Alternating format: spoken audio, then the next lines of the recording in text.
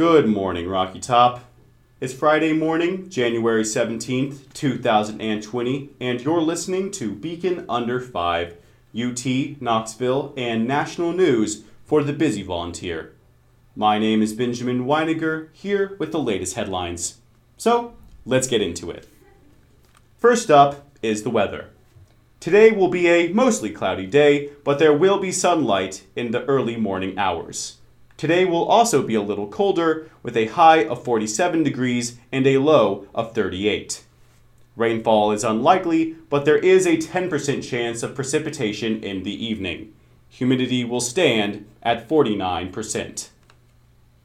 Next up is the new entertainment section. Masahiro Sakurai, the creator of the Super Smash Bros. Fighting game series, has announced the next DLC character for Super Smash Bros. Ultimate, the latest installment in the series. The character of Byleth from Fire Emblem Three Houses will release on January 28th for the Nintendo Switch. Knoxville's Bijou Theater hosted a concert for singer-songwriter Citizen Cope at 8:30 p.m. on Wednesday.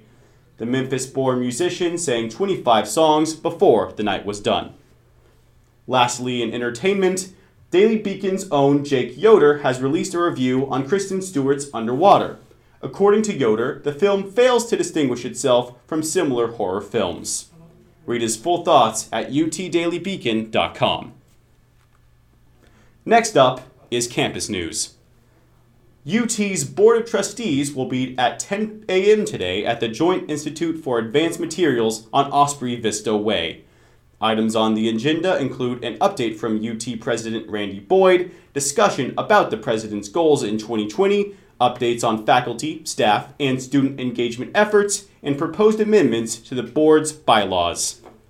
President Boyd's plan, according to materials published by the Board for Public Use, include increasing enrollment and graduation rates, following through and endowing the UT Promise College Fund program, expanding UT's research capabilities, and fostering community outreach. Lastly is state news. In 2018, incumbent President Donald Trump imposed tariffs on the People's Republic of China.